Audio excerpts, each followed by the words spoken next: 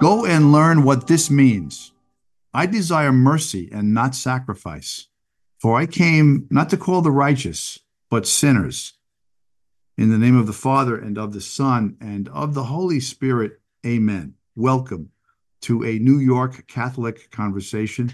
My name is Deacon John Catalano, and I am joined as always by my good friend, my pal from St. Agnes down there in Rockville Center, Frank Alasia. Frank, how you doing tonight? Doing great, Deacon. How's everything? Everything is good, and we are now approaching another season of Lent. And so it's a good time to ask, how can I draw closer to God, or how can I acquire a richer spiritual life? So I thought we could focus on the 7 spiritual works of mercy as a good Lenten practice. Now, they're not commandments per se, but as we accomplish them, they draw us into a deeper relationship with God. And they're distinguished from the 7 corporal works of mercy, which we'll mention later. But the first one is spiritual works of mercy: admonish the sinner. Now, it's difficult in our current culture to call out someone about their behavior, right? But we do it with our children. I mean, we stop them and correct them when they're doing something wrong, and we warn them of the consequences of bad behavior. So, what about this one, Frank? Yeah, I think the main thing here is that to admonish the sinner does not mean to preach Right. at those who have lost their way. Jesus himself ate with sinners, not because he loved sin, but because he was trying to convert them. He saw in them their not best version of themselves, and Right. he loved them too much to let them stay in their sinful condition. So many times in today's society, people who are living in sin want to be affirmed in their sinful ways rather than repent and change. It's true, but we have to be clever. I mean, we have to be willing to offer what fraternal correction is the term, right? To Hmm. family members, friends who are engaged in harmful or destructive practices. I mean, the example we've used before is, let's say someone cheating on their wife. Now, you're not going to go up to someone and say, "Hey, I don't think you should be doing that." But if God places someone or a situation in your life and you're able to point out to a person in a way that causes them to pause and listen, you may be able to prayerfully and with charity point out the error of their ways and their way back to getting right with God. So it's worthwhile to think about or be aware of opportunities that come along for that.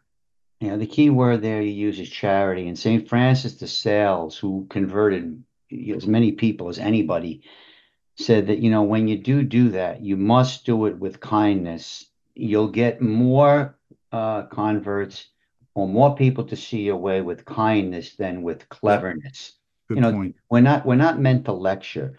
What it means to be, is be a witness. That's what Jesus wants us to do. Be a witness to him in our lives. It means understanding why we're Catholic and being able to help others understand why we believe what we believe as members of the faith. Because as you've spoken at CCD classes and stuff, and kids, first of all, they don't go to church, and secondly, if you ask them to say the Our Father, they wouldn't know it. So we have a long way to go in that area, but there's a right way to do it. Well, the next one's related to that. Talk about that one. Instruct the ignorant. Yeah, when we instruct the ignorant, it's kind of like the same thing. It's y- teaching. This is it more like it's teaching. teaching, correct? It's teaching more than admonishing the sinner, right? Right. That there's a difference in the two, Yeah. I mean, ignorant doesn't mean stupid. It means unknowing, right? So right? when the opportunities arise, here again, we have to use knowledge that we have to help people understand the meaning of the gospel and the teaching of the church. And now this is needed more than ever.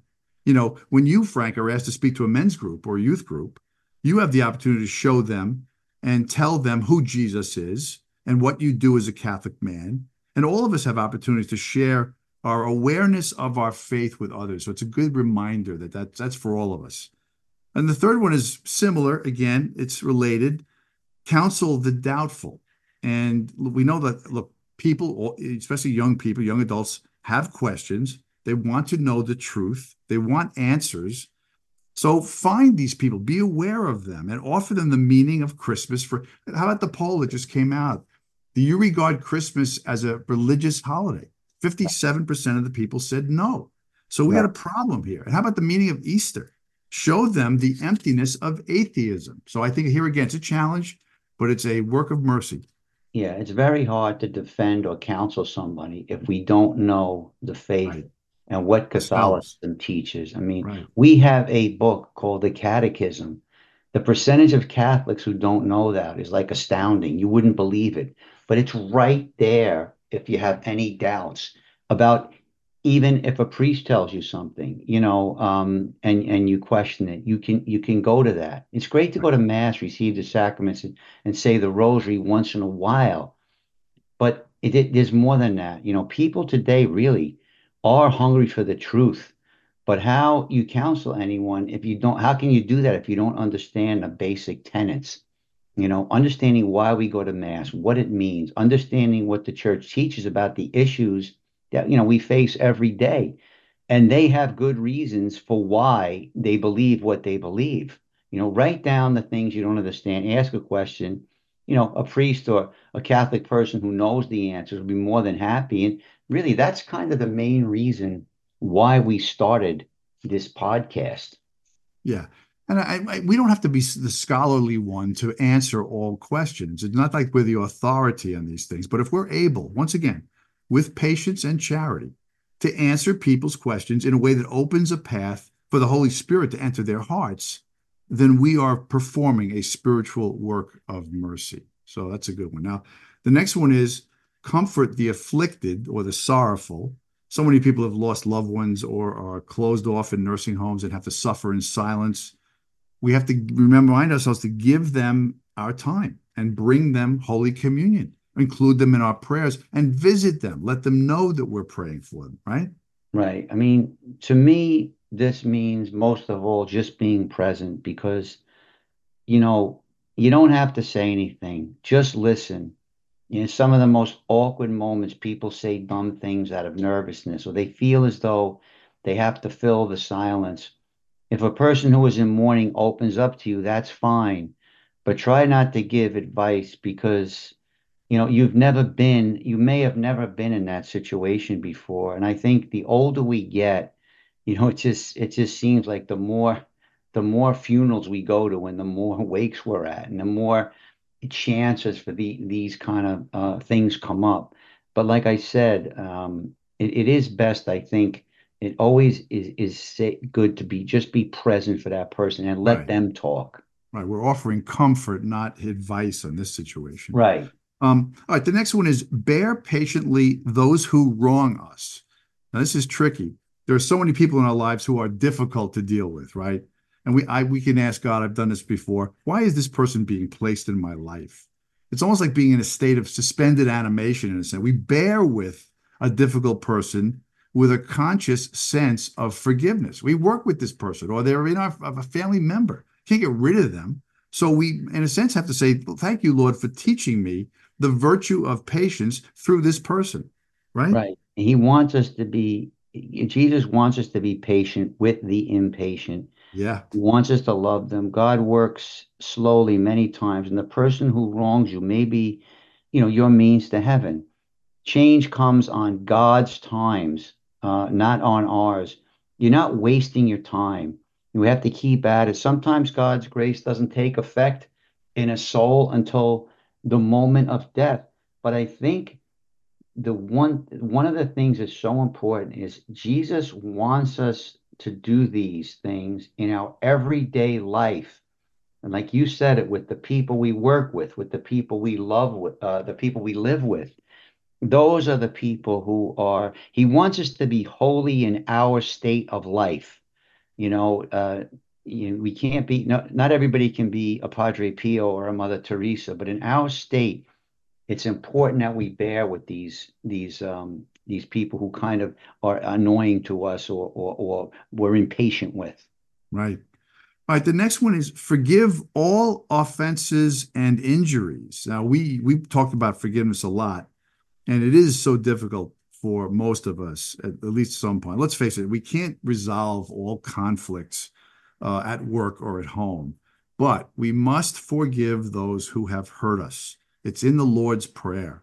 Maybe instead of thinking of this as a requirement, we think of it really as an alive work of mercy, and it will help us in this notion of saying, I got to extend forgiveness to this person. Right. It's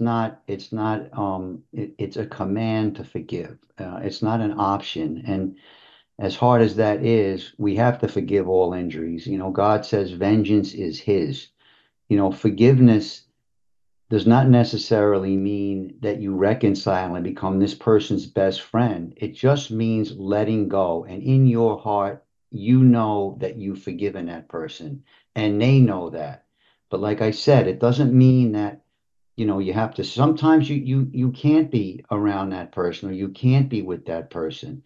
To refuse to give, to refuse to forgive is to refuse God's mercy towards ourselves. And it's not worth losing your soul over that. I think Sister Faustina said it the best. She said, we resemble Jesus most when we forgive. Ah, the sister of divine mercy, Yes. Faustina, you got that in. And the seventh one, Frank, is spiritual work of mercy is pray for the living and the dead. It seems so simple. I mean, we do this at Mass, but I would ask all of us, do you have a personal prayer list of those living and those who have died? I mean, if you start making your list with your wife and children, your own family member, and then all of those you're in contact with, your friends, and others who you haven't seen in a while, and then you start keeping a list of the loved ones and people in our parish who have died. There's always someone every week that we hear about. And then we're called on to offer prayers for those who have died and have no one else to pray for them. Yeah, I mean, to pray for the living and the dead is important to remember because no matter how old or infirm you may be, you can be of tremendous value to souls by offering up your sickness, suffering, or praying for these souls, both the living and the dead. Everyone can do this.